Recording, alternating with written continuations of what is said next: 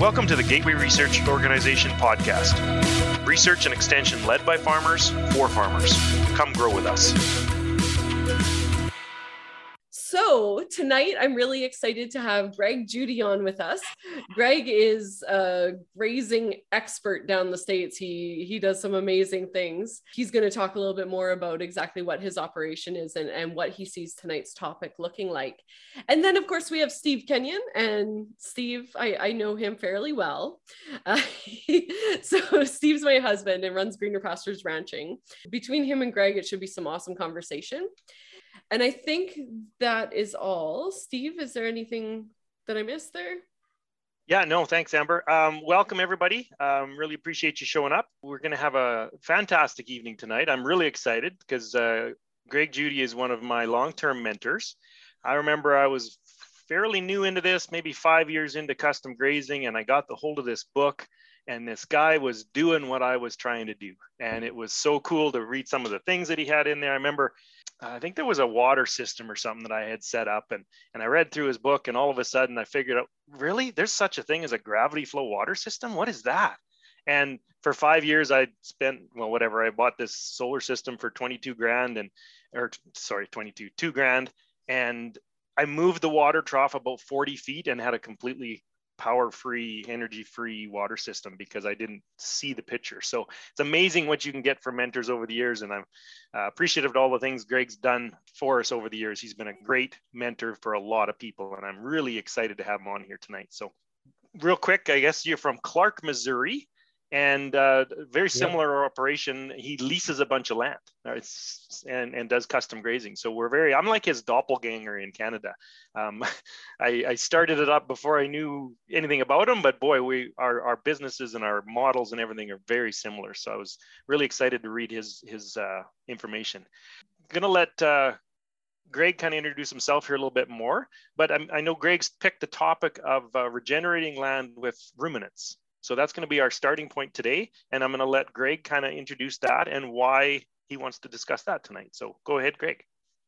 Yeah, so for those of you all new, haven't been or heard of me too much, my wife Jan and I, we run a grazing operation here in central Missouri. So we're halfway between St. Louis and Kansas City. And we are in the rolling hills. It's not farming land. In other words, you don't want to be tilling it, but it makes really good grazing land. And so Jan and I kind of have a little sweet spot here. We were doing everything conventional back in the late 90s. Basically have a lot to owe to Alan Nation, Stockman grass farmer owner. He wrote an article that said your sole purpose in life should not be to own the land, but to control it. And what he was talking about there, folks, was, don't tie up all your equity in buying land. And so it really woke me up, and I got out and started looking around the neighborhood. And long story short, today, Jan and I have 18 farms. They're all within 5 miles of our house. And so we've been able to really leverage this lease land thing. But, once you get the first lease and you do a good job with it, it's a really good sales model to bring other people online and get them interested in what you're doing. The topic tonight, Steve asked me what I wanted to talk about was healing land with ruminants, this regenerative agriculture. Folks, it's really starting to pick up steam. There's a lot of people getting excited about it, and rightfully so. I mean, if you look at the economics of it, not only just the what it does for our environment, but for your bottom line. We can't stay on our farms if we're not profitable. And to me, if we can let the animals do a lot of the work, and it does come down to management. And, Steve, you've done a lot of the same things that I've done, but I tell you what, when I really woke up was when I realized the life in the soil. And that telling time for me was when I heard Dr. Pat Richardson. Dr. Pat Richardson's out of Texas. She was at Texas A&M, I believe it was. And she's a professor there. And some of the things that she was showing, she was blowing up a microscope, 60x microscope, showing the life in the soil. And if we'll learn to feed the soil and not, poison it, and stop putting all this spray down and not turning the soil. When you turn the soil, you're really setting yourself back. And so she was talking about massaging the soil, using the animal hooves to massage it and wake up the soil microbes. Ian was talking about, we're not grass farmers, we're microbe farmers. So he was taking it down another level too. And so once I started focusing, folks, on what's living in the soil beneath our feet and taking care of it and making sure I keep the soil covered all the time, that's when things exploded for us. And I don't know where you want me to stop at that point. That's kind of what I want to talk about tonight, Steve. Excellent. You bet. I mean, I went through the same thing. I started, all these ideas about grazing and, graze period, rest period, and animal impact was a big deal. But the one thing that I was missing for years and years and years was the biological animal impact, right? I was always talking about the hoof impact and that physical stimulation on the soil. But years later it clued into me, but there's also a biological, right? There's biology that comes out of the manure and the urine. And there's also food for biology that comes out of the manure and the urine. There's biology that comes out of the saliva. There's biology that comes out of the phlegm, right? That big gob of goo that's hanging out of that cow's nose that makes you gag. Am I the only one? But anyway, there's biology or food for biology. There's these symbiotic relationships, and you don't get that off a tractor and a haybind. Right? It just doesn't come. So it's a huge awakening when you start to understand that there's life in that soil, and that's the key component. The more life you can get in your soil, the biology in the soil, the more free fertilizer you get, and that's like a huge step forward. Yes, couldn't have said it better. Ian always talks about, he'll ask the question, and I'm mentioning Ian, folks. Ian Mitchell-Ennis. He's the one that helps me with our grazing school. He's a South African rancher. He farms over there. He ranches over there. He's got 14,000 acres, and he runs around 6,000 cows. And he's been doing mob grazing, holistic plan grazing, adaptive, whatever you want to call it. He's been doing it quite a few years. And I heard Alan Savory was the first one to say publicly that Ian Mitchell-Ennis was the first one in the world to get holistic management grazing correct, to do it right. And Ian about fell out of his stool because he says, usually the guy's busting my chops. That's a pretty big compliment. Yeah. So Ian's, if you ever get a chance to hear Ian speak, he's locked down in South Africa now for the last 2 years. They can't travel anymore. But if he ever gets unlocked, I would highly recommend, if you get a chance, he's a great mind trust, and he has a lot of really good information. But Ian was the one that was telling me, Greg, how many tractors do you see out here kicking out baby calves? And what he's talking about, folks, is if you've got a limited amount of income, don't be spending it on metal. Get livestock. Always invested in livestock. Because that's, you got manure coming out, you got the urine, you got the beautiful hooves, you got a baby being raised, and it's all being done with sunlight. It's our huge unfair advantage, and you got to capitalize on that. So Greg, that would be, I think, one of probably the questions that I would have. If someone's coming, they're new to agriculture. So Steve and I have run into this. There's been some fantastic movies and stuff put out on Netflix. Kiss the Ground's been a big one. And they've really pushed regenerative agriculture. And a lot of urban people are kind of catching on to this now. So what would you say to some of the urban people, and we've had a lot of this, that come to us and they're like, I don't know how to get into farming. I don't know how to help the regenerative agriculture movement, but I want to do something.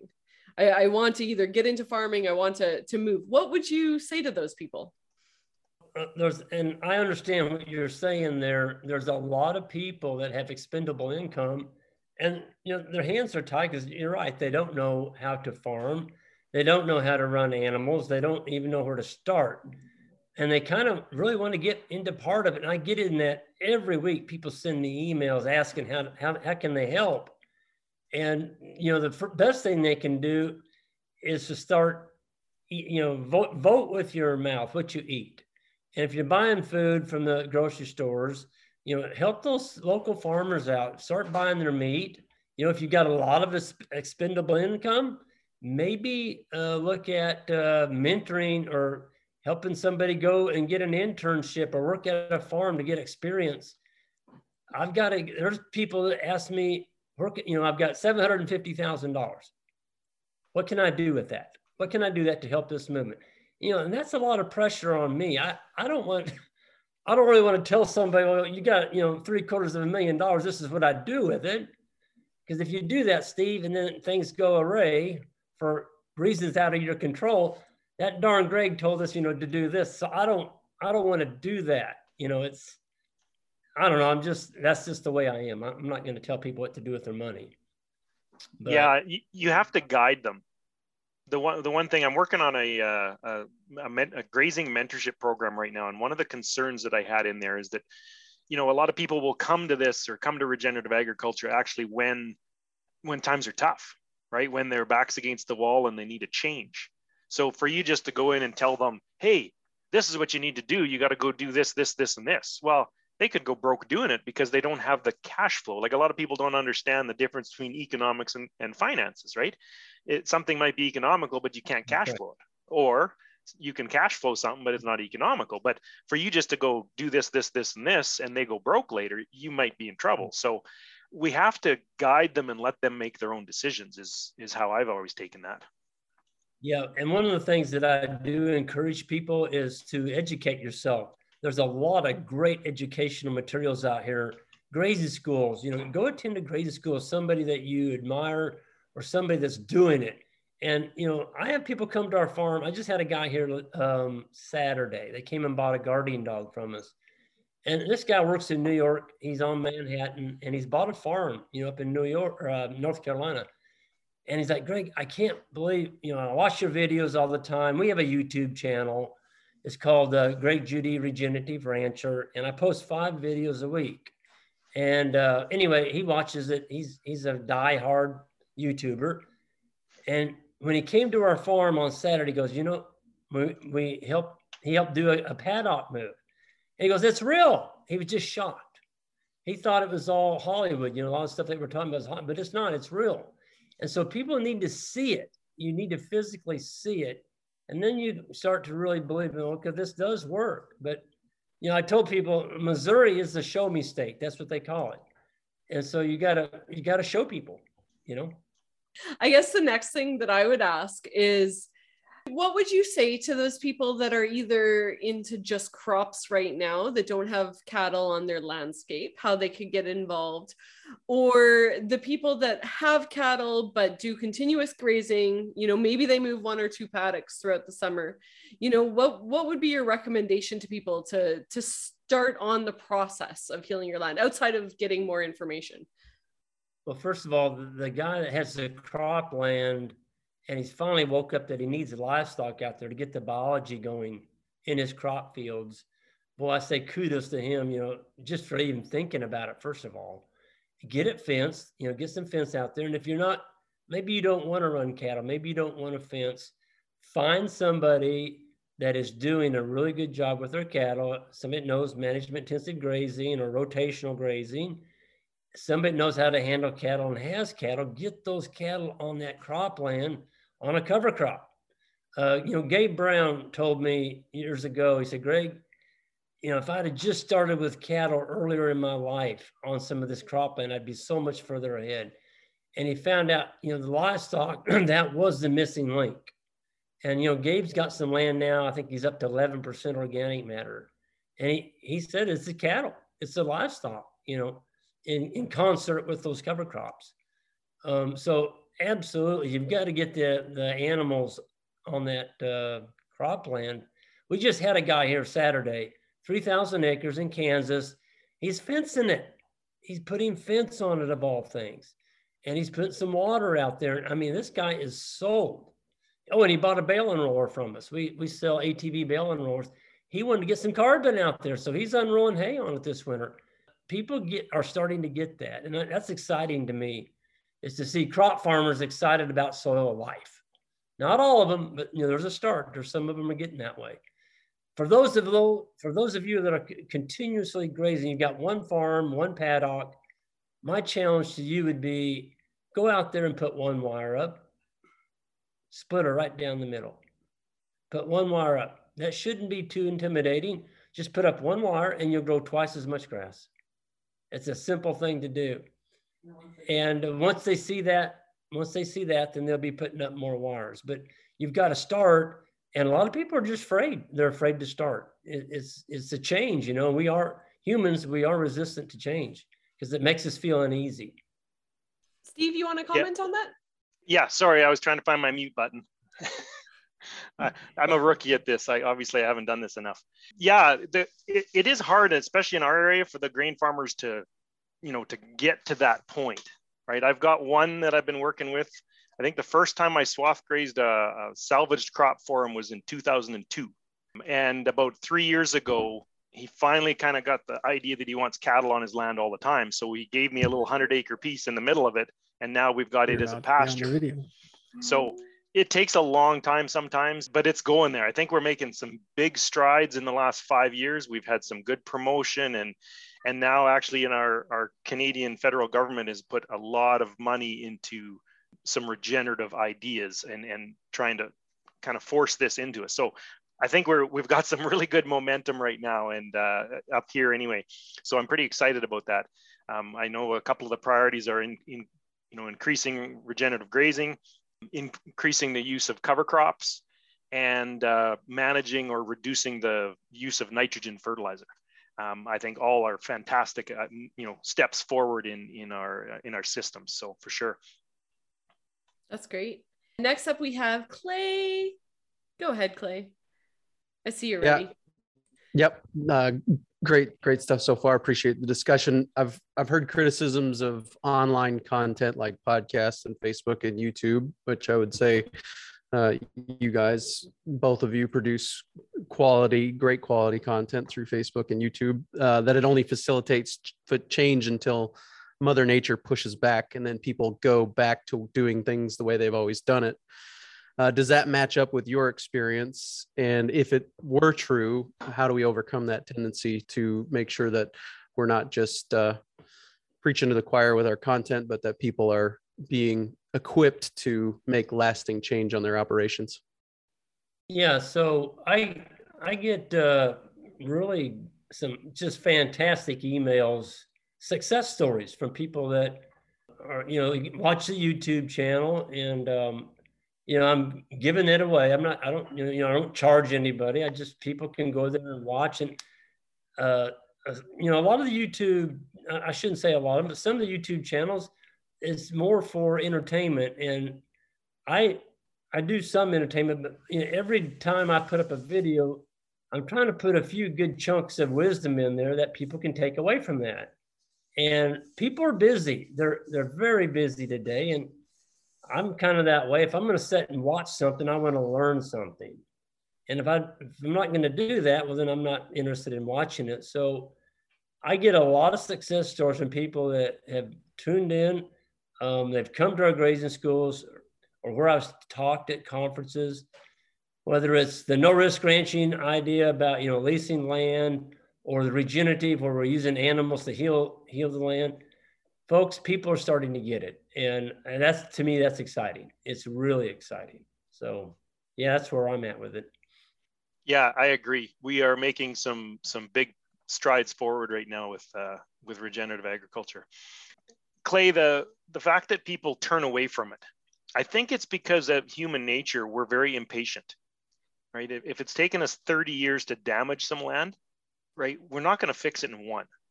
And I'm going to say a minimum of 4 to 5 years before you even, you really see a major difference. I mean, I've had years where I take over land and within 2 years, I'm like really excited that it's doing well.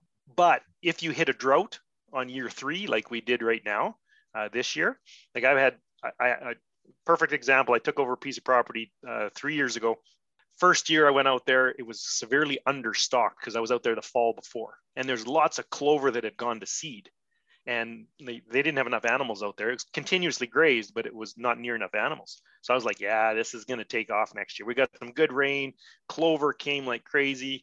I'm out there grazing crops that are 2.5 feet tall. Fantastic for 2 years. Now we hit a drought.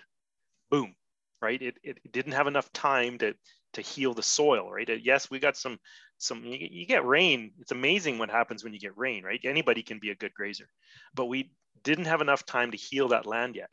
And this year it petered right out, right? It just didn't have it. Whereas some land that I've been managing for over 15 years, we didn't have a drought on that land this year, right? We honestly didn't have a drought.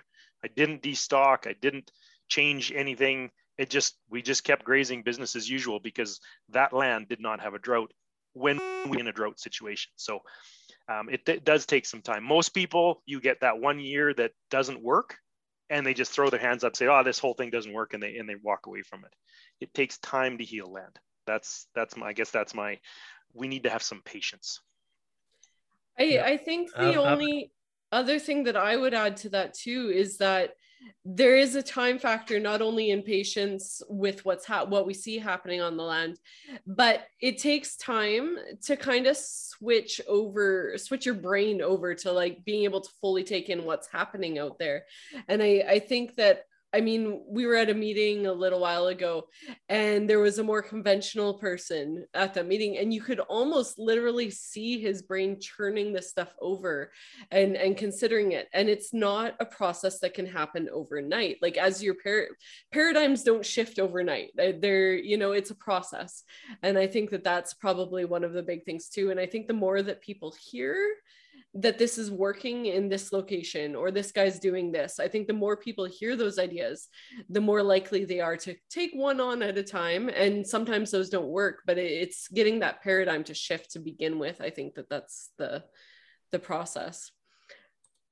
We all need to think about, when we're grazing our animals each day, folks, the animals that are trampling some of this forage on the ground, we all think, I used to think this, I don't think this anymore, but we've got to get comfortable with wasting some grass, leaving some behind. We all feel like, well, if we don't take it, it's gone, it's going to go bad. And we missed a golden opportunity to, put that on the back of our animals. Sometimes that grass is worth more trampled on the ground than it is run through the belly of an animal. And that's hard. It's hard for people to get over that. And droughts, if you can get through a drought, if you put a lot of carbon on the ground constantly, and you do get into a drought, and I've been in them, I've been in some bad ones, you know what? That litter bank will bring you through, but you also have to use some management there. When it doesn't rain for 30 days and it's 90 to 100 degrees, you should have sold about 30% of your animals. You got to get rid of some animals quickly. And that way you can hold on to your best animals. You may have to sell another round of animals, but the quicker that you pull the string, the lesser terms of drought, the lesser effects the drought has on you. So, yeah. That's for sure. And next we have Linda. Linda, you were ready? Yeah. Hi, everybody. Greg, I am such a fan. I've learned so much from your YouTube videos. And one of the things I like that I've really taken to heart is the way that you're really adaptive. You do experiments, you try things, you change things when they don't work. Another thing that I like is the diversity that you have. It's not just cattle, it's sheep, it's hogs sometimes, it's talking about your guard dogs. And I wonder if you could talk a little bit about how you make the decisions about what you run and how you run those different types of livestock for regeneration. And I'd love to hear from Steve and Amber about that too, please. Yeah. So on our operation, the way I look at it is, we've got the sheep flock out there and we've got some older guard dogs. And so we kind of came to the conclusion we ought to have those older guard dogs training younger dogs all the time. There ought to be some pups out there all the time. And so that got us into another revenue stream of selling 6-month, 8-month-old, all the way up to year-old, trained guardian dogs. And so we kind of got into that. And then on the animal side, we do, of course, the parasite-resistant hair sheep. Folks, you've got to raise an animal that is no work for the next person taking it. People don't have time to be worming sheep. And so we sell a parasite-resistant sheep, and we're not going to worm them. We're not going to do anything to them. They don't get anything other than sorted off their mothers and sold. But I think folks want a low input animal, and it's also, that's the kind of cattle we raise. So if you can build a name for yourself of having very low input, low maintenance, easy keeping, grass efficient, 100% grass, folks, don't cheat, no grain, none. That's the kind of market that we've developed. And it's a really strong market. Now, if you're a grain farmer, I don't have any problem with you feeding grain. If you've got grain and you want to feed your animals, just go to town with that. But at the end of the day, folks, the most money to be made in ruminant agriculture is getting a group of animals that can make it solely on grass. And that's because I don't have to plant it. I don't have to plant it. I don't have to fertilize it. I don't have to mow it for hay. I don't do anything for it to it. Let the animals harvest it. So if you can keep your animals out there on the land, every day you keep your animals on the land, you're making money. Every day you put them up in a barn and feed them hay or grain, it's coming out of your pocket. It's that simple. So that's how we decide, Linda, kind of what we're running. And, you know, we've ventured off into mushrooms now. We're raising shiitake mushrooms. We sell birdhouses. I've got a sawmill now. We do a lot of silvopasture. We got a lot of timber. So we're thinning our timbered lands. That works real good for the sheep. We can bring the sheep into those areas now, and they're helping clean up the brush. Fantastic deer hunting, turkey hunting for our hunters. We sell hunts. That's another revenue stream. I don't think you can have too many revenue streams. As long as it doesn't take away from your quality of life, Linda. Don't bring something onto your farm that's going to take you away from your husband or your kids. If it's going to ruin your quality of life, it's not going to last. It's going to be hard on you. Don't do that. Steve? Well said, Greg. Well said. What's the old story? You never have more cows than your wife can handle. So we've got to look at the different profit centers and work with them. If you've got, I remember one of the phrases from the Ranching for Profit School years ago was the easiest way to make more money on the farm is to stop doing things. Okay, so, you know, adding more and more profit centers all the time might be a good thing, but it could be a negative thing too. If 5 of your profit centers are making money and 2 of them are losing money, just get rid of the 2 that are losing money. Now, there's lots of other things to weigh in and out of there. One of these days, I'm going to buy a herd of goats, right? Because in our environment, I think goats would work better than sheep to mix in with the cattle, because the goats are browsers, cows are grazers, so they would mix better. And we are in a gray wooded soil zone. Lots of, you know, if it wasn't for the bulldozers 50 years ago, all this land would be covered in trees. So we have a lot of shrubs, we have a lot of rose bushes, we have a lot of that type of forage, and the goats would do quite well.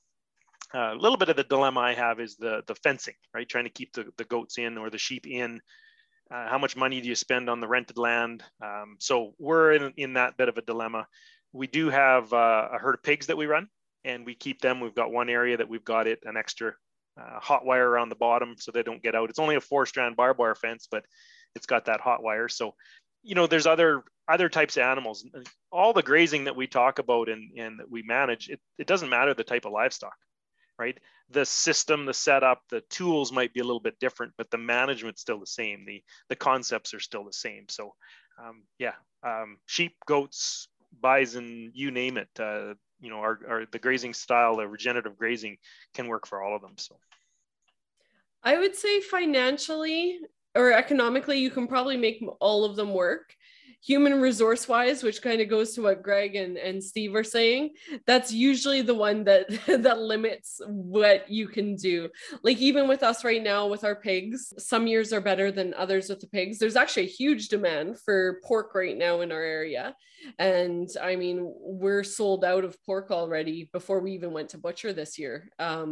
So huge demand. However, it's a lot of extra work. And so when it comes to human resources part, that might be, we might decide to get out of pigs next year, maybe, just because we don't, you know, our passion isn't really there. So I would say passion is a huge part of it.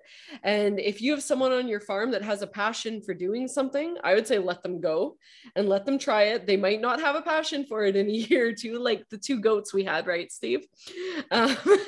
Might not have a passion for it in a year or two, but I would say let that kind of be one of the guiding factors, along with economics and your finances, on what you choose to step into or to step away from. Because if your passion's not there, you're gonna hate it. You're not gonna put your effort into it, and it's gonna fall apart. I just forgot, actually, they weren't free. No, we traded a puppy. You traded one of my $500 puppies for them. That makes it worse. Shush, just shush. There's a llama we could talk about too, okay? Anyway, next up we have Wyatt. Are you ready, Wyatt? Yes, I'm ready. Great. All right. So this question might be fairly specific, and it's about fence chargers. So I run a bunch of hopping genetic hair sheep in Stillwater while I'm in vet school, and I gained an adjacent lease. And so I'm probably going to upgrade fence chargers, but I was wondering just how much punch do you guys see that you need on some multi-wire high tensile fences for it to carry like a mile away? Yeah. So how many joules do I typically go with on multi-wire fence? Is it Catron? Yes. Yeah. You got it. Yeah. That's 100% right. Okay. Yeah. Catron.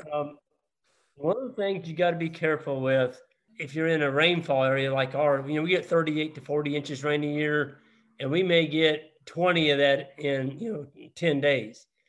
It's those wet, rainy periods that you need a pretty good charger, because you got vegetative load out there, lots of bushes and things touching it. I would, that's why I go with somebody tells me, well, you've got 100 miles of fence out there, you need a 32 joule charger. Well, that's what I'm going to go with. I'm going to go with a 36 joule. I'm going to get the biggest charger that I can for that piece of land. But now I have to warn you, you've got to make those chargers work. You can get overpowered. So let's just say you have 100 acres and you buy a 36 joule to put on that.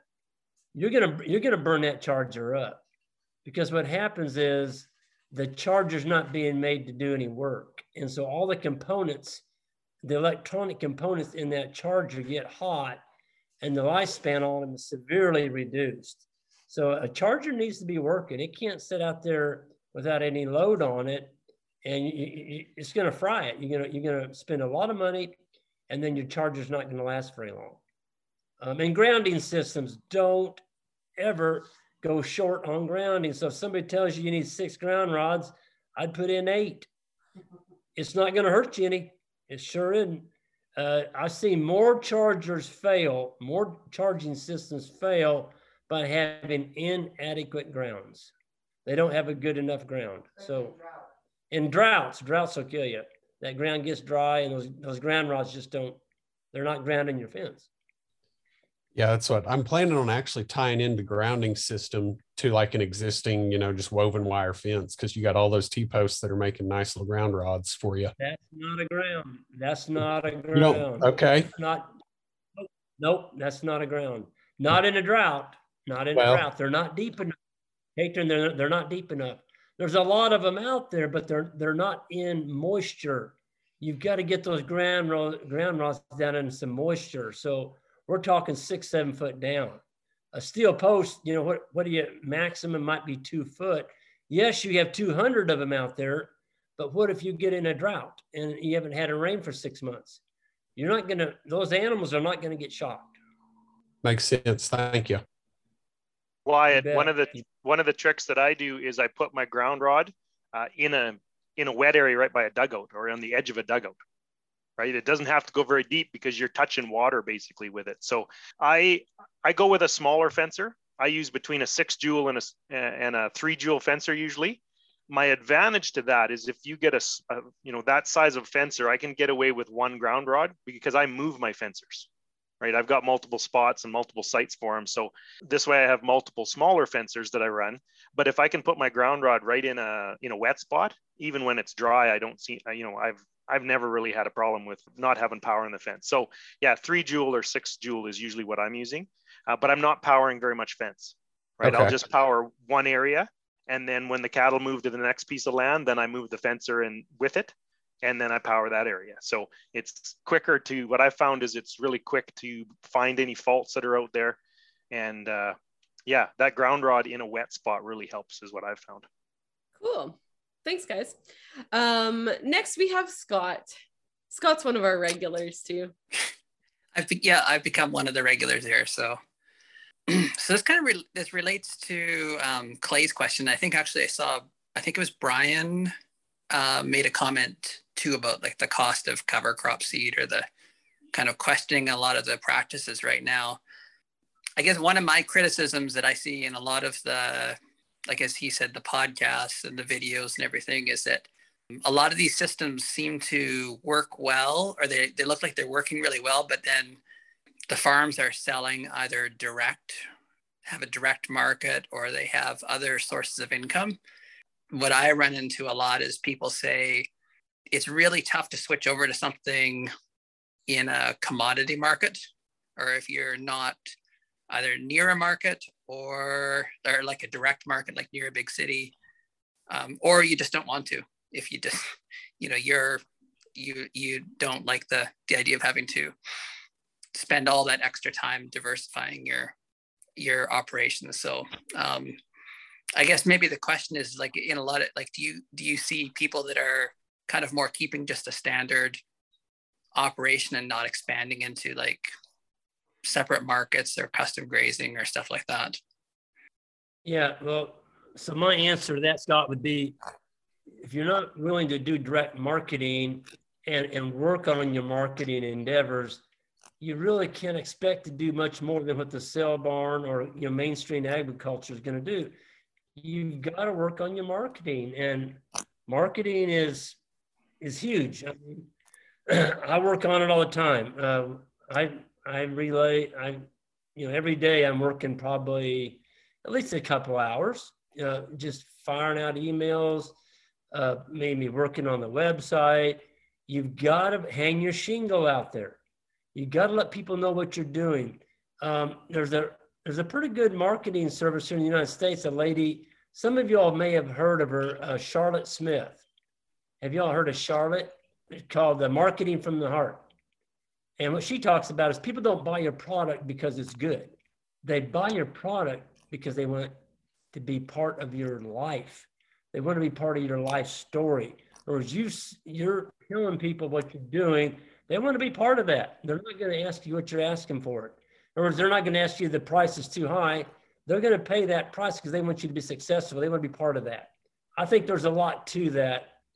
We have found the same thing. I mean, the more we work on our marketing, the better we do. I know farmers like to raise stuff. We like to produce, and we don't like to work on marketing. But I hate to say it, but it's part of it. And to be successful, I think you got to be willing to do that, or find somebody that's good at it and maybe bring them on and give them, a percentage or something of your profits for helping you out with that marketing, or make it on a commission basis or something. Yeah, I agree, Greg. Human resources, another one right there. That's marketing, that's getting out there, that's talking to people. I too do that a couple times, 3 hours a day pretty well. Always marketing, always trying to promote something. It comes down to personality styles too. Some people just, that's not their best asset by any means. There could be somebody under your own house or your own roof that loves to do that. Different people have different abilities or interests or passions. Maybe you can find someone else that really wants to do that marketing and promotion. And I think I got off topic. I'm not sure I remember the original part of that first question, but no, I think that's pretty well what I think that's kind of what I was trying to get at. And I wasn't quite clear either, because I was trying to figure it out too. But I think maybe, and even that question of Clay's, like with that people fall off of it after, maybe a few years of trying it, and then it just isn't working and they cut out of it.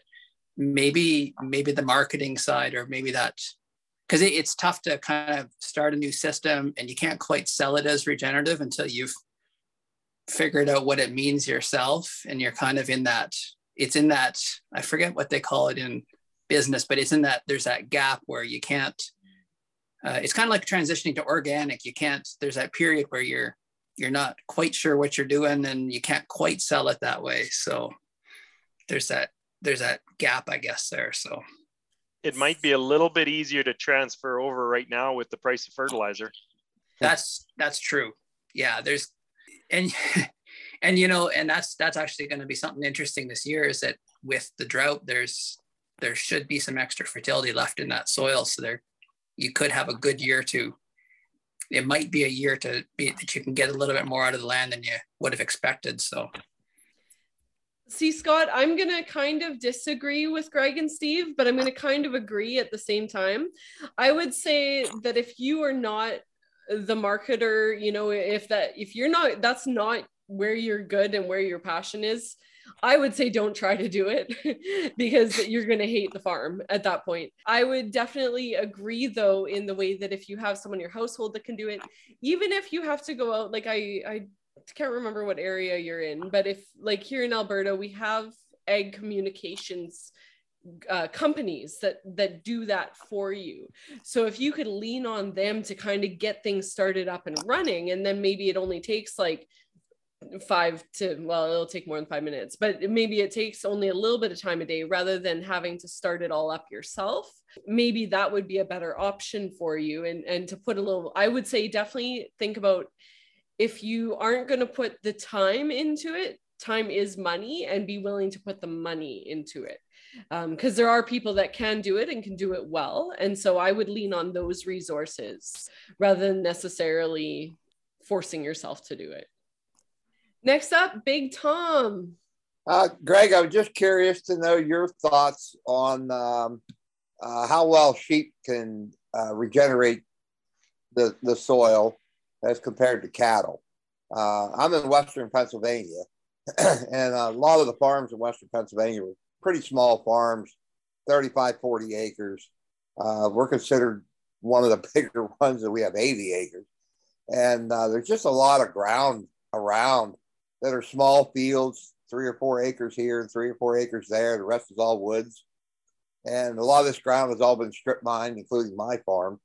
And I've been running cattle on mine, rotational grazing now for, I guess, the last 6 years.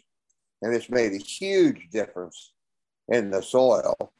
And I feel like the sheep have made a big difference since we've added them in as well. But just kind of looking at some of this other ground that's out and available, it could be picked up for pretty cheap. And with sheep, it's pretty easy to transport them to those places and graze those off. I just wondered if you have noticed any difference, if you have any places where you've just grazed sheep and not the cattle. Do you think those sheep can bring that ground around? Yeah, absolutely. Some of our farms are just sheep. I mean, we don't run cattle on them. We just got sheep. But I tell you, the sheep graze differently than cattle. They move a lot, and they're always moving, walking. And so they walk a lot of grass onto the ground.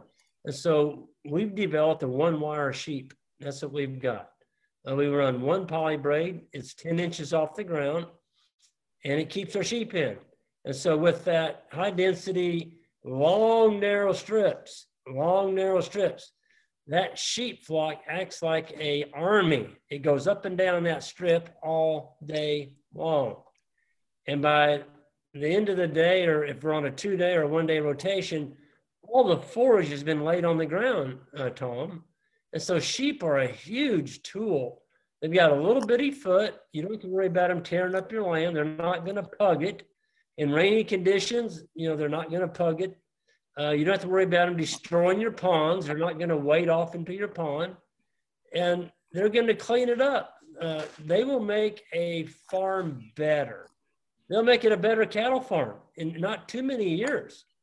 By getting rid of all the thorn trees, the multiple rose bushes, all the brambles, they're just gone. And so to me, sheep's just a no-brainer. You really ought to have some sheep on your farm. But now, if you don't like sheep, don't bring them on your farm. It's like your passion.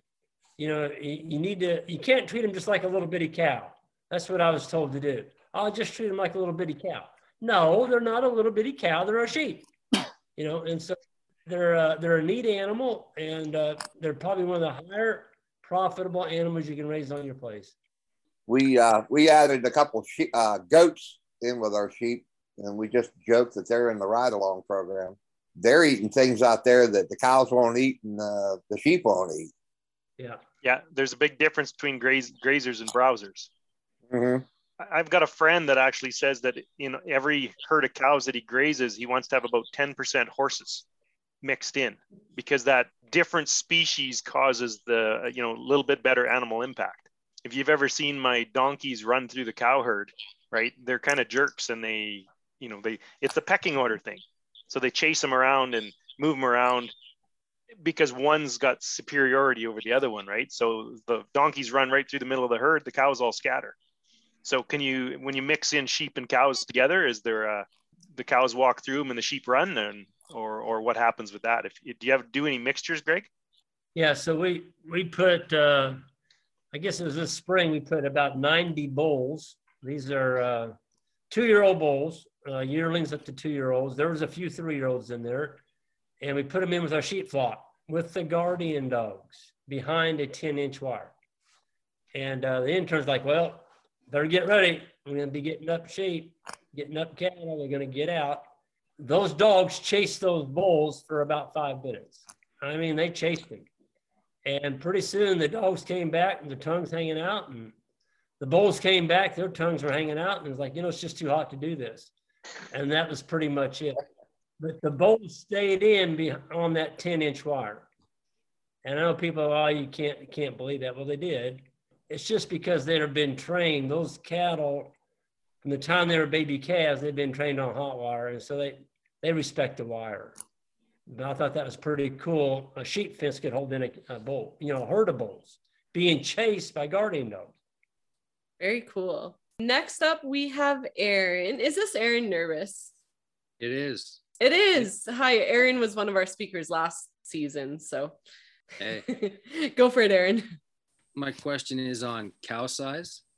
And the reason I'm asking the question is that we sell breeding stock here. Angus, we're a regenerative system, forage-based, planned grazing. You know, when I talk to customers, a lot of the times cow size comes up, type and frame and a few other things. And a lot of the times the guy will look at me and he'll say, have you ever heard of Greg Judy? And I'll say, yes, I have. And then we kind of get into the conversation about cow size.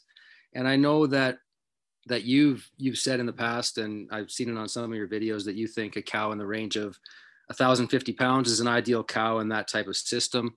But it seems like farther north you go, we're in Manitoba, which is straight north of North Dakota, about 2.5 to 3 hours. You know, our winters can be pretty severe. And I'm a believer that you need a kind of a critical thermal mass on an animal. And we found that, I guess really whatever works for you is the cows that stick around are the ones that stay pregnant. They're the ones that aren't open.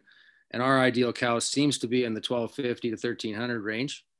And I ask the question because a lot of people will also say about wild animals like deer, probably down where you are, they're not as big as they are here, even though they're the same species. And do you think that ties in to the same principles as the cattle as well? And yeah, just like to hear your comments on that. Yeah, Aaron, that's a really good question and good comments. Yeah, I agree with what you said. I mean, up in Canada, you're gonna, 1,000-pound cow is probably not gonna be what you want. You may be in that sweet spot. It sounds to me like you are. If you go down into Texas, you know, the deer size down there, they're 60 pounds. They're 60-pound deer down there. Missouri, we're 130 pound, 160. Up in Manitoba, you're probably over 200. I don't know, 250. So the further north you go, absolutely, you got to have a bigger body size or that animal's not going to make it through the winter. Ian in Africa, I've asked him, what's his perfect animal size? And he said, it's 840 pounds. Now, they are in a different, they don't have winters in South Africa. I think they get snow about every 20 years, a little snow. So they're in a completely different environment than what we are. But right here in central Missouri, I know a lot of people are running 14, 16. Well, I did it. We used to custom graze those monsters. I mean, they were 1,800-pound cows. And those people are still running 1,800-pound cows, but they got really good jobs in town. And so it's a hobby. There's no money being made. there's no money being made in those operations. The animals are too big. They're having to feed them. And I got firsthand experience with that because we were the ones feeding them. We would buy semi-loads of corn gluten, breeder cubes, you name it, to keep those animals going so they would breed back. I guess where I'm going with this is, in your environment, there is a sweet spot. And if you get out of that sweet spot, you got a high maintenance animal. And you've heard me give that description or comparison. You can run 3 1,000-pound cows for the same amount of forage that 2 1,500-pound cows will eat.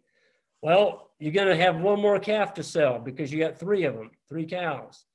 And the cows that are 1,000 pounds, they're going to have a lighter weaning weight on their calf, but that calf's going to bring more per pound at the sale barn. So we're in a heavy clay base here. We got heavy clay soils.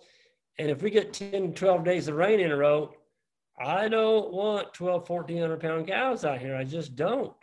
They will absolutely destroy our sod. And so I'm sold on, our area, it's about a 950 to 1,050-pound cow. That's where we've made our sweet spot. And it's working. It's working for us. And I see so many people around us struggling. I see the grain companies coming out here. They're dumping grain out. I'm like, man, that poor farmer. He's got to buy, 10 tons of grain to get that cow herd through another month of winter. It just doesn't make sense. So that's where I'm at with that. Yeah, Aaron, you pretty well answered the question for yourself, I think, in your question. My comment was going to be, the farther north you are, you need a bigger factory because the winter's longer, right? You need to be able to put on a lot of fat in a short amount of time. So you need a bigger factory. But yeah, you basically already said that. So I agree. Thanks. Awesome. Next up, we have Graham Gilchrist. Thank you. Greg, we're into, it's winter time. So at some point in time, your farm's going to have a AGM and the owners are going to sit around the table. So help me understand. I understand certainly the regenerative approach is the how, but I'm going to ask the why question. How do you hold yourself accountable to the dividend rate you want to deliver, or your percentage of retained earnings moving up in a positive direction? Make that connection to me between your performance and your ability to deliver dividends to the owners in relationship to the how you do the work and how you generate the cash flow. Yeah, so if I understood your question, what is in it for the landowners? I mean, what are they getting from this?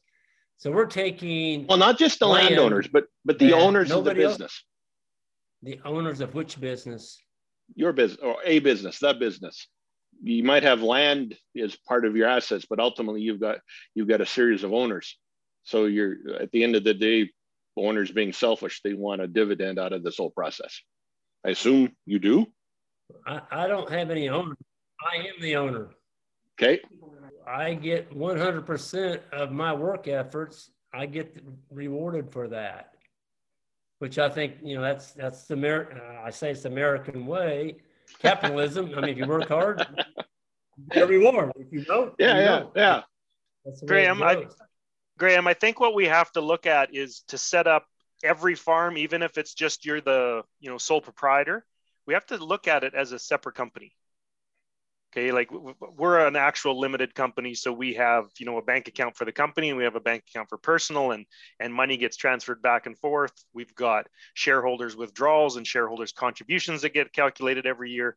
So I mean, in some cases that business entity is already up and running, right? But if you're a sole proprietor and you're managing that, we have to still separate that in our minds, the business from the personal. And that's a big problem with a lot of farms, is that that's never separated.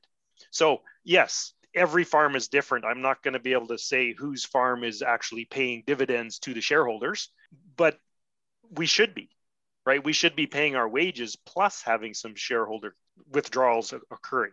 So, I mean, that's my question, Greg and Steve. That's my question. Is I'm not sitting here challenging the how. My question is, does the how deliver ultimately to the owners? And do you see a business change?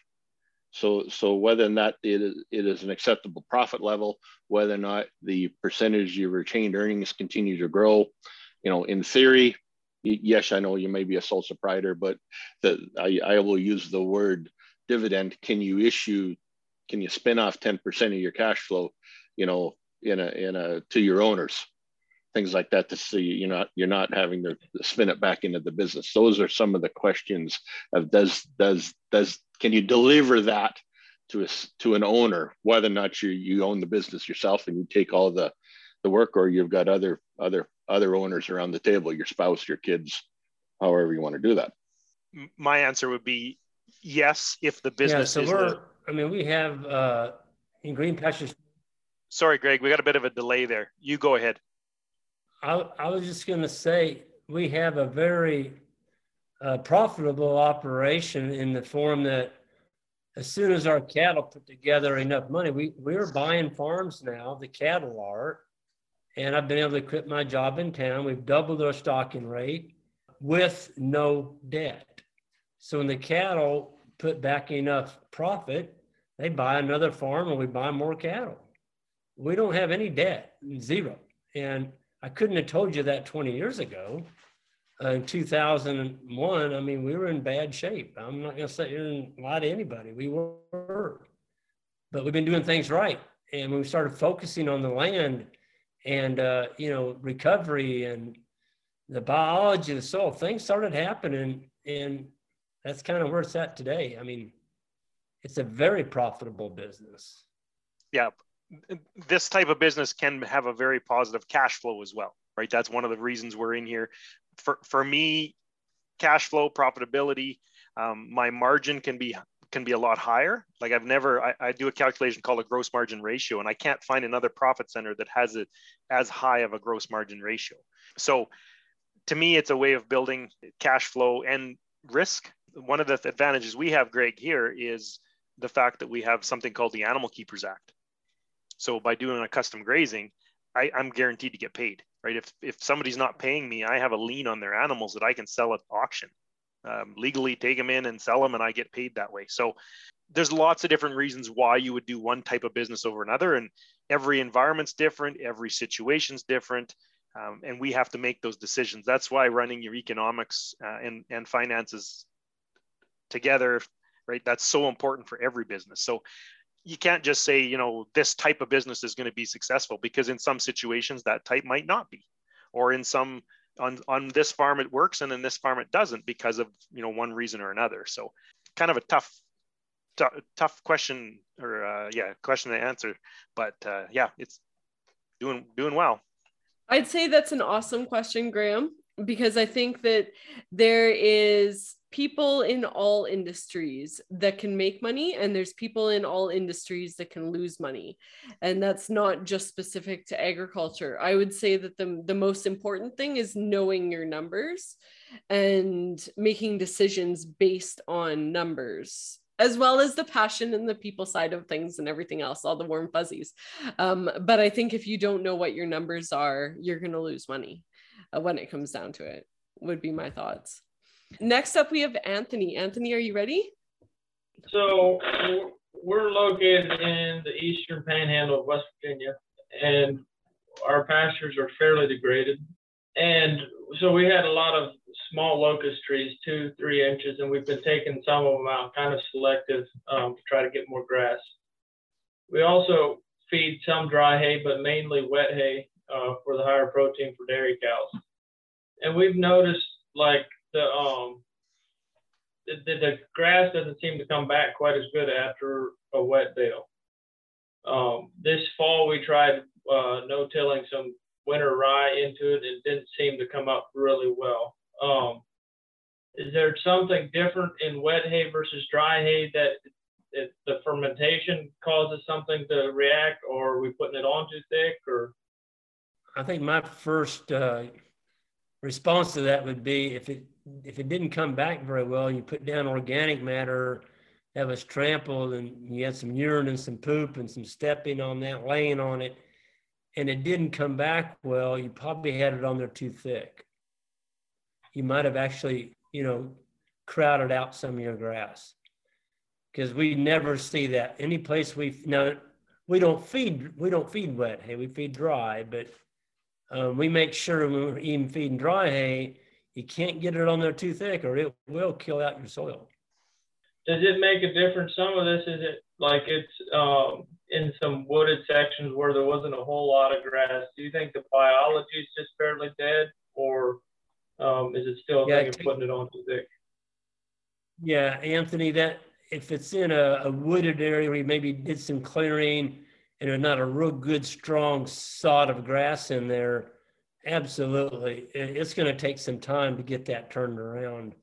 But in time, be patient. It will come if you do it correctly. We've got some beautiful silvo pasture areas now that are just within 3 to 4, well, some of them are older than that, 7 to 8 years. It's a solid stand of grass under those trees now. But it did take time. Yeah, interesting, Anthony. I'm curious about the biology of the fermented biology versus the unfermented, just putting dry hay out there. If anybody else is on here and they've actually had the same experience, by all means, throw that in chat. Maybe someone else can help Anthony too. So I'd agree with Greg on that too. Maybe it was too thick, depending on the quality of it. Usually what happens when I bale graze is I'll get dead spots if the feed quality was really poor, right? If I was feeding a moldy hay or one year we fed pea straw residue or pea straw bales. And of course, it'll pretty mature, not very high in protein. We ended up having dead spots for about 3 years because it didn't want to grow through it. It was too thick. And one of the things with lower quality feed, like putting straw out there as well, is it binds up nitrogen for a while, right? If we don't add the nitrogen with the carbon, then the CN balances out and the biology that kicks into gear to decompose the straw or the lower quality feed uses up a bunch of the nitrogen. When they decompose the straw, well, their bodies die and that nitrogen's returned, but it's a temporary, a tie-up of nitrogen. So you might have a lower production with low quality feed as well, or low quality material. But again, interested about I've never fed wet silage bales or anything either. So great. Next up, we have Larry Wagner. Hi, how are you doing today? My question for Greg is that I have 2 sons entering the farm with me, and they are looking to expand the operation of grazing. In our area, you cannot get land like you talk about being able to rent and improve it. I was wondering what your thoughts would be to help them get started. Yeah, so if they can't get land in your area, you can't have roots. You got to go where the land's at. I mean, you just can't magically, wave a lawn and get land. You got to go where it's available. And I didn't catch where you're from, Larry. Where do you live at? I'm at Vernon, Manitoba. Oh, okay. Yeah. It's the same way down here in the United States. I mean, there's areas in the United States where leasing land just doesn't work. And most of those places are where there's a lot of cropland. There's people up in Illinois, they're getting, $400 an acre cash rent on some of that land. Iowa, $350, $400. You can't compete with that. And so as a young person, you got to go where the land's maybe not quite as good. Maybe go where there's, I call them ugly farms. I gave a talk at Joel Salatin's here about 2 months ago, and they were asking me, what's your secret? I said, ugly farms. I go where there's ugly farms. And that's what I want, is something that is broke down, doesn't have any fence, no water, encroachment of brush, and I can get that lease, and I can get it economically.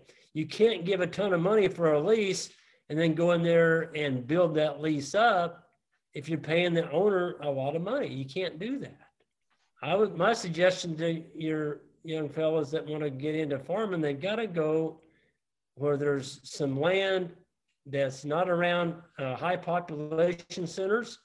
It's got to be out away from high populations, and it's got to be an area where there's not any cropping being done. That would be my suggestions. What about you, Steve? Yeah, it's really tough to compete on high priced land, right? I'm right next to the black soil zone. I don't have very much land in that black soil zone. I got one and I pay way too much rent. There's all to the west in the zone, like Greg says, ugly land, lots of rocks, lots of peat, lots of bush, shrubs, rose bushes, right? Guys try and farm it once in a while, but once they get tired of picking rocks, then it usually goes back to pasture. You got to go to where the economics works, right? For me to, I got a farm, my family farm is back in Saskatchewan, and just wasn't working out. There's too much demand there, all the grain farmers that are there. So I ended up moving up here and you know, in the forested area that's got lots of grazing land, and that's I can make this work, right? So down there, I'd probably be doing something a little bit differently. So again, it comes down to maybe they need to, you said you were breaking up there during the first part of the question. You said you had 2 sons trying to take over? Yes, I do. Okay, maybe they need to find a farmer's daughter somewhere in some ugly land. Or ugly daughter land. Don't say that the wrong way. I said ugly land. So that would be your other option too, is if there's areas that are like we managed to pick up, we don't own the majority of our farmland. However, we managed to pick up a 33-acre piece of bush for next to nothing. So maybe you can pick up a piece of bush and run goats and pigs in it, or, you know, look outside of that cropland that's ridiculously high priced. Right. Next up, we have Laurel Ann. So I am interested in sheep. One of my obstacles is a lack of good breeding stock in our area.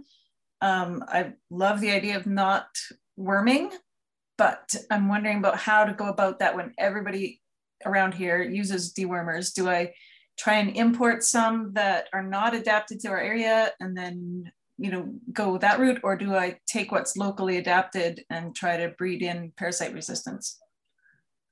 Yeah, so probably the most economical way, and probably the most sustainable or sustaining way, would be to get some sheep and before you get them, make sure you got fence that can hold them, and start a good rotation with those sheep, Laurel, and, you know, trying to move them at least every couple of days.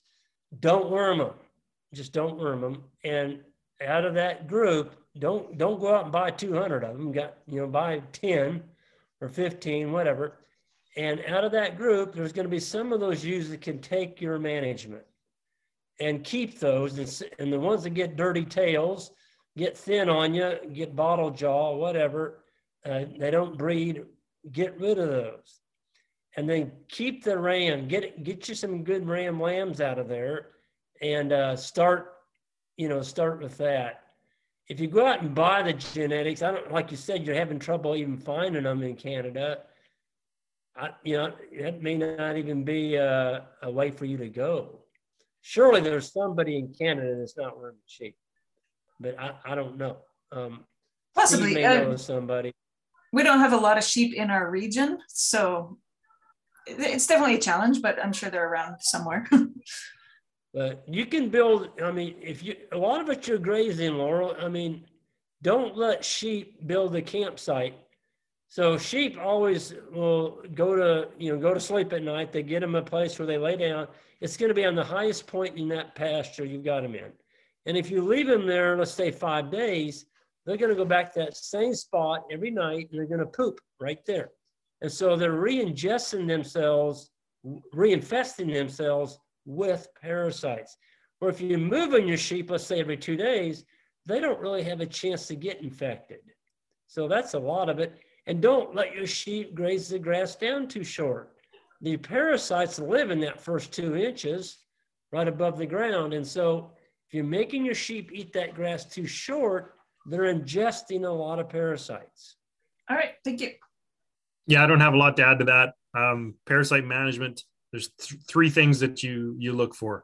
The rotation, what Greg just explained, the nutrition of the animals, right? Getting them the proper diets that a ruminant is supposed to have. I think that's a big benefit to keeping their immune system strong and their hormonal system strong, so that they can naturally fight off parasites. And then again, then it's the genetics, right? You start selecting for animals that don't get the parasites, and you will clean up your herd. It might take a while. I would definitely do it on the years when cull prices are high, because you might end up culling higher. But yeah, definitely genetics just takes some time to build that up, and they'll get, you'll naturally weed out the ones that don't work in the system that you're trying to develop. I want to add one more thing to that, Steve. If Laurel will stick to her guns and just dedicate 10 years to this, within 9 to 10 years, there's going to be people knocking Laurel's door down trying to get a hold of her genetics. I'm serious. That's what'll happen. So stick to your guns, give it 10 years. Anything good in life, it takes 10 years to do it.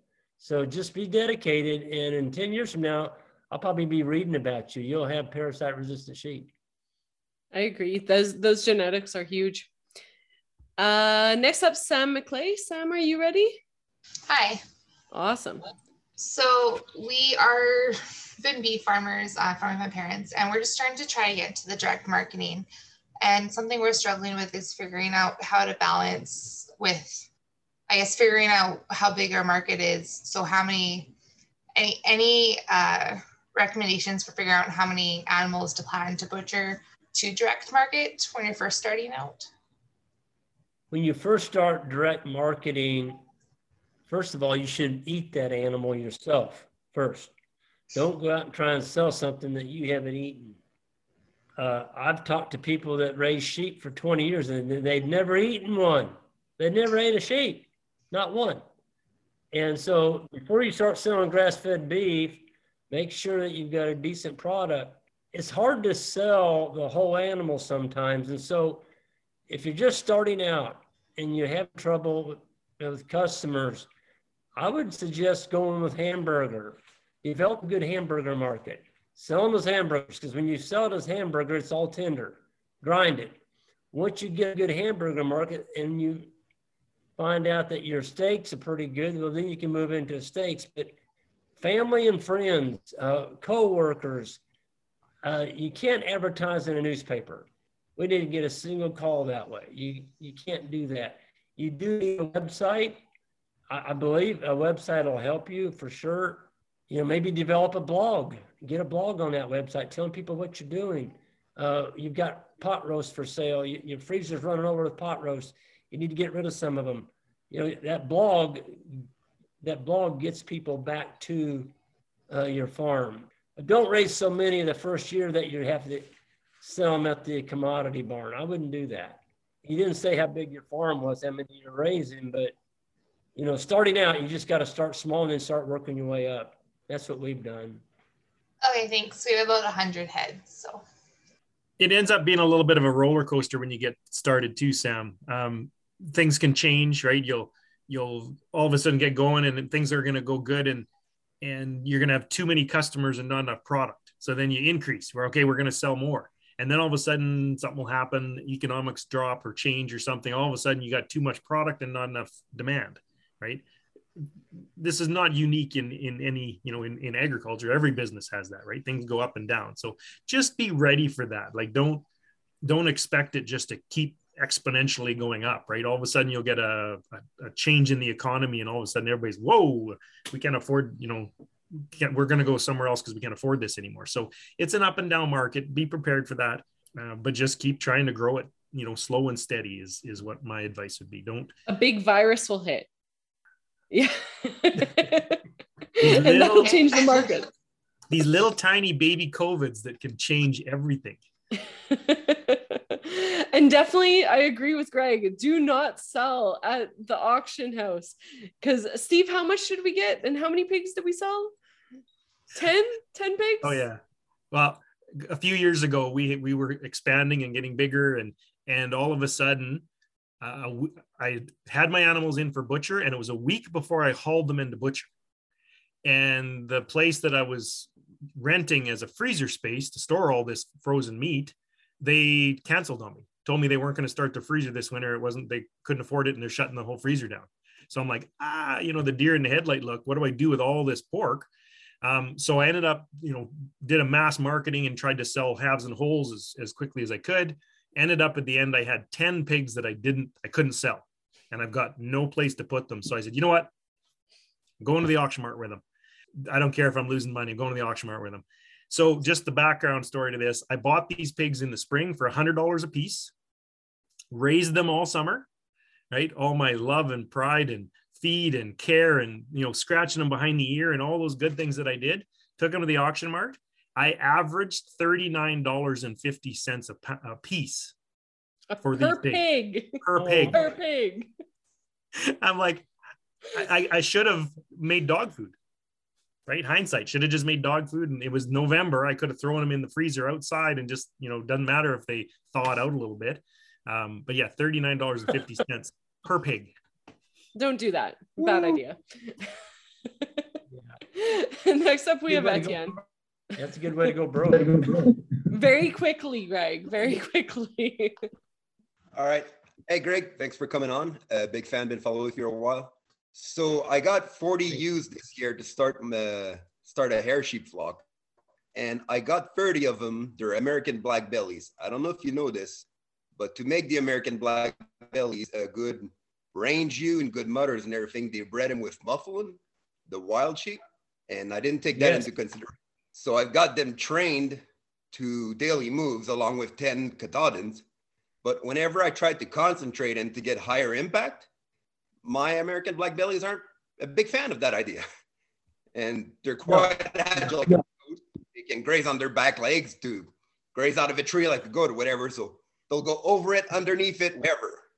So my question is this a nutrition thing with the black bellies, you reckon, compared to the Katahdins? Is it just an instinct they've got to roam, or is it the specific fur to use? What are you thinking about that? So the Barbados black belly or the American black belly, they are very, very good athletes. They love to jump. They can jump over your head in a corral. I've seen it happen. Yeah, you got to protect your face. When you're in a corral full of black bellies, you better have your hands up because they're going to hit you right square in the nose. Yep. I was making a move once. I had one sail right past me, right at head height, just whoop, right beside. I got nervous, decided to jump instead of walking through that gate. They're wonderful sheep, though. They really are. They're good mothers. They're very hardy sheep. They can live on cockleburs. They just thrive on other things that other sheep would die eating. But they have that athletic problem to them. They like to jump. So it's the genetics. That's what they are. Okay. So would you recommend just maybe giving him wider space? So do you think it'd be worth it to maybe give him wider space at the beginning to retain those genetics and then cull him once the next generations are on with Katahdin rams to maybe calm him down? Or would you just too much of a headache right away as soon as I can get rid of him? I would cross them. I would cross them onto a good hair sheep breed. Katahdin would be a good one. St. Croix, Florida native. Keep that black belly gene in there though. Okay. One of the best ewes in our flock is a Barbados out of that original group I brought in Texas almost 20 years ago. She is a Perfect. Because I did find some Katahdin rams out near where Steve is, and the lady specifically breeds for parasite resistance and a bit like Joel Salton does. So for that other lady that was looking for somebody, Ryan Rock Farm near Edmonton, maybe let her know or whatever. I'm sure she's listening now. But anyway, so that was my idea, but I started to wonder whether it was too much of a heartache to be worth it, maybe to put up with the girls. Or glad to have your opinion on that. Thanks. Oh, and as far as them getting out of the electric fence, you think they could be retrained? So I have them trained to free wire if they're content. If I get a hotter spark, you think they could change their mind as to maybe that it's not worth crossing again? No, my experience has been once you have a fence jumper, you've always got a fence jumper. You got to sell them or you got to shoot them and eat. I've shot the one already, but the rest of the flock, I don't really want to shoot 30 out of 40, if you know what I mean. No, you got to sell. You need either to call them or go back to net wire. You could try that. Put them on net wire and say, my original jump that. But they kept getting their little horns caught and getting injured and stuff. they got caught 3 times in a row in the span of 48 hours. So that's when I moved down to Polyward. But anyways, I'll cross them and then call them. It's not worth putting up with those athletic girls, I tell you. They're sweet sheep. They're all right, but my God, you come home from work and they're down in the neighborhood or down the road, and they once traveled 3 kilometers in 15 minutes on me while I was getting the quad to chase them down. Yeah, that doesn't sound like fun. So we have one more question for the night. So next up, we have Vern Crone. Vern, are you ready? Yeah, I am. Perfect. Hey, Greg, I've been watching your YouTube videos for quite a while. I'm wondering if what you've determined to be the perfect stock dog to ewe or sheep ratio. I'm just new to the game, buying some guardian dogs right now, and I'm wondering how many I should get. We've just purchased a small flock of a couple hundred, and just getting into it, I'm wondering how many dogs it should have. Thanks.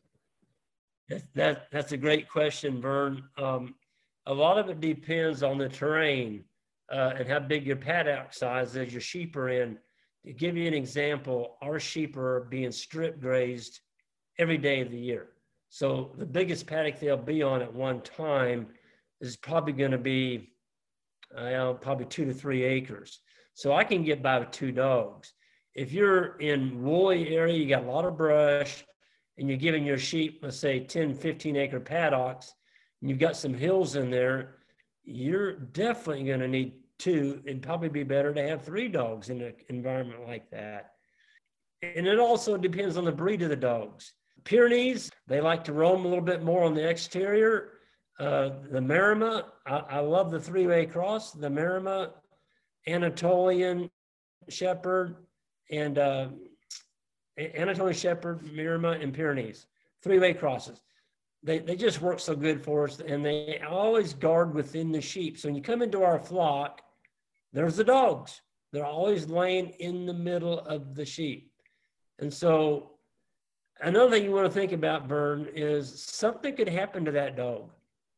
If you've got 2 and it's working real well, what happens if one of those sheep get killed or one of those dogs dies? Are you going to be able to find another trained dog within a week or 2? Probably not. So you should always be thinking about, okay, I've got a couple good dogs out here. I'm going to have me a 6-month or maybe a 12 or 14-week-old puppy out there. You need to be thinking about that because dogs die. They get hit. The bad ones will get out and get roaming. They get hit by cars. They could get killed by a predator, whatever. But I'd never want to be short of dogs, ever. Better to be looking at them than looking for them in your mind. Okay, thank you. That's right. If you ever run short of dogs, though, I got a llama for you for free. No, thank you very much. When we originally started, we were running them. I had a makeshift flirt going on. We were running them with some horses, and we went for a year without any predation with that flirt. But we had a bad group of coyotes either move in or they found out where the food source was. So we've had to move to dogs now. So thanks for that. I'll get in the market. I don't know if I have any good dogs. I have 2 pups right now, so we'll see if they're any good. But I'll phase some more in here really quickly. Thanks. Watch those puppies. You can turn them. It's partly your job to make sure those puppies turn into some good dogs. Okay. And that is when you walk into that sheep flock, and whether you're moving them or feeding the dogs or putting out some mineral for the sheep, always keep a 4 or 5 foot stick with you with a black trash bag duct tape to the end of it. And if you see those puppies do something stupid, you holler at the top of your voice, "No!" and hit the ground. Never hit the dog, ever. Don't ever hit a guard dog. Hit the ground at his feet and say, "No!" And all you got to do is lower your voice. And if you're very consistent with that, those puppies are going to get the idea that you don't like them chasing sheep. You don't like them when they harass the sheep. You don't like it when they follow you back to the truck. Never let a puppy follow you back to the gate, ever. That puppy should stay with those sheep. That's up to you. You can do that. So are we right then, in your estimation, are we right? Like I've got them locked with, I've got some gentle little lambs here, about 5 or 6 gentle little lambs, and I'm getting them acclimated to the sheep, and they're segregated in a pen. We're going in and we're socializing them to humans and feeding them, but we're not spending a great deal of time. Their family are those sheep. Is that's the right methodology then? It is, but you also, Vern, you need to get a hand on those dogs. You need to let them know that Vern's a good guy. Yes. All Vern's going to do is pat me on the head and say, good boy, then Vern's going to walk away. You're not going to sit there and baby. I mean, you're just going to give him you need to be able to catch that dog. And if you just give him a pat on the head and say, good boy, and all of a sudden, boy, he really likes that. And then you just walk off. You don't need to sit there and just pet and pet and pet and pet. You'll have a pet. That's what you'll have. You'll have a pet. Awesome.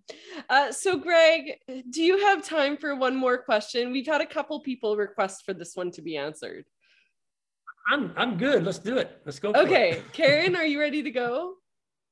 Okay. So Greg, I heard, first of all, heard about your, I forget what it was, whether it was a podcast or whether it was some video or something where you talked about Gabe Brown had kind of suggested to you to grow cover crops, and you kind of disagreed with him on that. And I was just wondering if you would maybe go a little bit more detail than what you had before.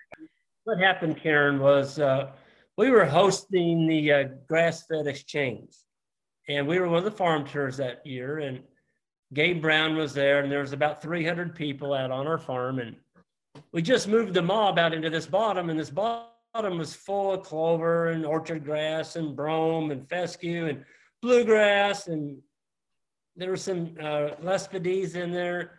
There's probably 20 different species of grasses and legumes in there. And Gabe walked right up and he boomed out. He goes, well, where's your cover crop? I'm like, what? What do you mean? He goes, you need a cover crop in here. And I mean, just blanket statement, you know. I'm like, well, Gabe, I said, my cows are fat, they're shiny, they all had calves. The calves are doing good. I only sick calves. I said, why do I need a cover crop in here? So he just, if you don't have a cover crop, it's just, that was a bad thing. And so that's where that came from. But if you've got broken land, the one thing you got to be careful with, Karen, cover crops are fine, but what if they don't come up? I've got a neighbor up here, he's had 2 years of drought in a row, $5,000 worth of cover crop seed, and he doesn't have a single plant up hardly. He lost $10,000 in 2 years putting in cover crops. So be careful. All I'm saying is if you're starting out and you don't have a lot of money, I'm not going to buy cover crop seed. I'm going to buy livestock. I'm going to put it in livestock every single time. And there's nothing more profitable than perennial pasture. And even Gabe will say that at the end of the day, your goal is to get your land into a perennial, something you don't have to plant every year. Because if you got to plant it every year, that's money coming out of your pocket, Karen. Doesn't make sense. So that's where all that came from. But I'm not down on cover crops. It's just we had a little deal that it was all good. Did you ever try growing cover crop mix or not? Yeah, we did. We did. I bought $7,500 worth from Dave Brandt. Yeah. Okay. Yeah, $7,500 worth. And we put in about 100 acres, so it was $75 an acre. And on our land, I drilled it right into our perennial pasture, okay? And it was warm season, it's a warm season cover. And I got the darndest stand. I mean, it came up on the good land. On the poor land, I got nothing. Oh, no. So, yeah. So it ended up costing me about $150 an acre for the cover crop. It was a good learning experience. I mean, yeah. You got to be careful with cover crop seed. It can get very, very expensive. I've been in that boat too. You know, on a dry year, it doesn't work because water is your most important nutrient. On a good year, man, my cover crop looked fantastic. But the big difference is what's your purpose on that cover crop? Are you on grain land? You're trying to build that soil. You're trying to heal it. Then it's a powerful tool. But if you're on pasture land, and, you know, we've had my biggest frustration over the years, people always complain, why don't you like cover crops, Steve? Well, I do, but they have to be in context. There's so many, you know, seed salesmen out there that are telling people to rip up their pastures, you know, tear out that perennial pasture and put in a cover crop. To me, that's a step backwards, right? Yep. So I think it all comes down to context, and that's actually one of Gabe Brown's principles is context. Like, what's the situation at the time? So I know that's not his he doesn't just go around pushing cover crops all the time, but I mean, we've got to look at the context of every situation. But if you've been growing canola for 10 years in a row, put in some cover crops. Go for it. Yeah, because cover crops to me are kind of like a replacement for weeds, because cover crops are the annuals, right? The weeds are the annuals. Most weeds are. So the cover crops are kind of that desirable successional mix that you want in your land, rather than the not desirable stuff. Okay, let's shut this down, Amber. Greg, if you want to give a little final closeout, that'd be great. You mentioned a school, and I think you got a book, or I think 3 books. Why don't you mention those to everybody? Yeah, so I'll just put this one up here. This is my new one. I don't know if you can read that or not, but it's Greg Judy's How to Think Like a Grazer, and Inspiration, Mentors, and Getting It Done. So I just wrote that. It just came out a couple months ago. That is my 3rd book. And then you can go to our website, greenpasturesfarm.net. No Risk Ranching was my 1st book, and then Comeback Farms.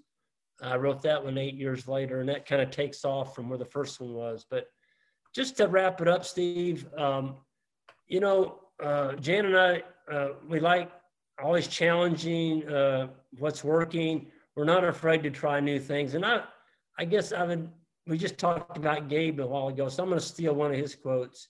And Gabe is always talking about you should try and fail at least one thing a year. And if you don't fail at one thing a year, you're not trying enough new things. And so I really do like to see my neighbors uncomfortable. And so I'm going to do things different. And when my neighbors start talking about me, that's good. So you got to have your neighbors talking about you. If they're not, you've fallen back into your mold. So don't be afraid to try new things. You're never going to find out if you don't try. So I'm all about that. But folks, we are in a great business, this regenerative ag with ruminant production. I'm telling you, there's just no better way to make a living as far as I'm concerned. And with what's coming at us, you hear all this stuff about, how bad animals are for the land. We've got a great story to tell. And so we should be screaming it from the top of our lungs. Folks, we've got it. We're on the leading edge of this thing. So I think everyone should be proud of that, and tell everybody you see what you're doing, invite them out to your farm, be a sound piece out there, because there's more of them than there are us. We've got to be heard. Okay. So I'm going to end with that. Thank you all. And it's been a pleasure. Thank all of y'all for checking in tonight. This has been awesome. I see Vern clapping. I think I'm going to clap along with him. This was awesome, Greg. Thank you so much for joining us. And for anyone who wants to hang out, we're going to keep the room open for as long as you guys want to stay and chat. So thanks again, Greg. You're awesome. And I can't wait to have you out again sometime.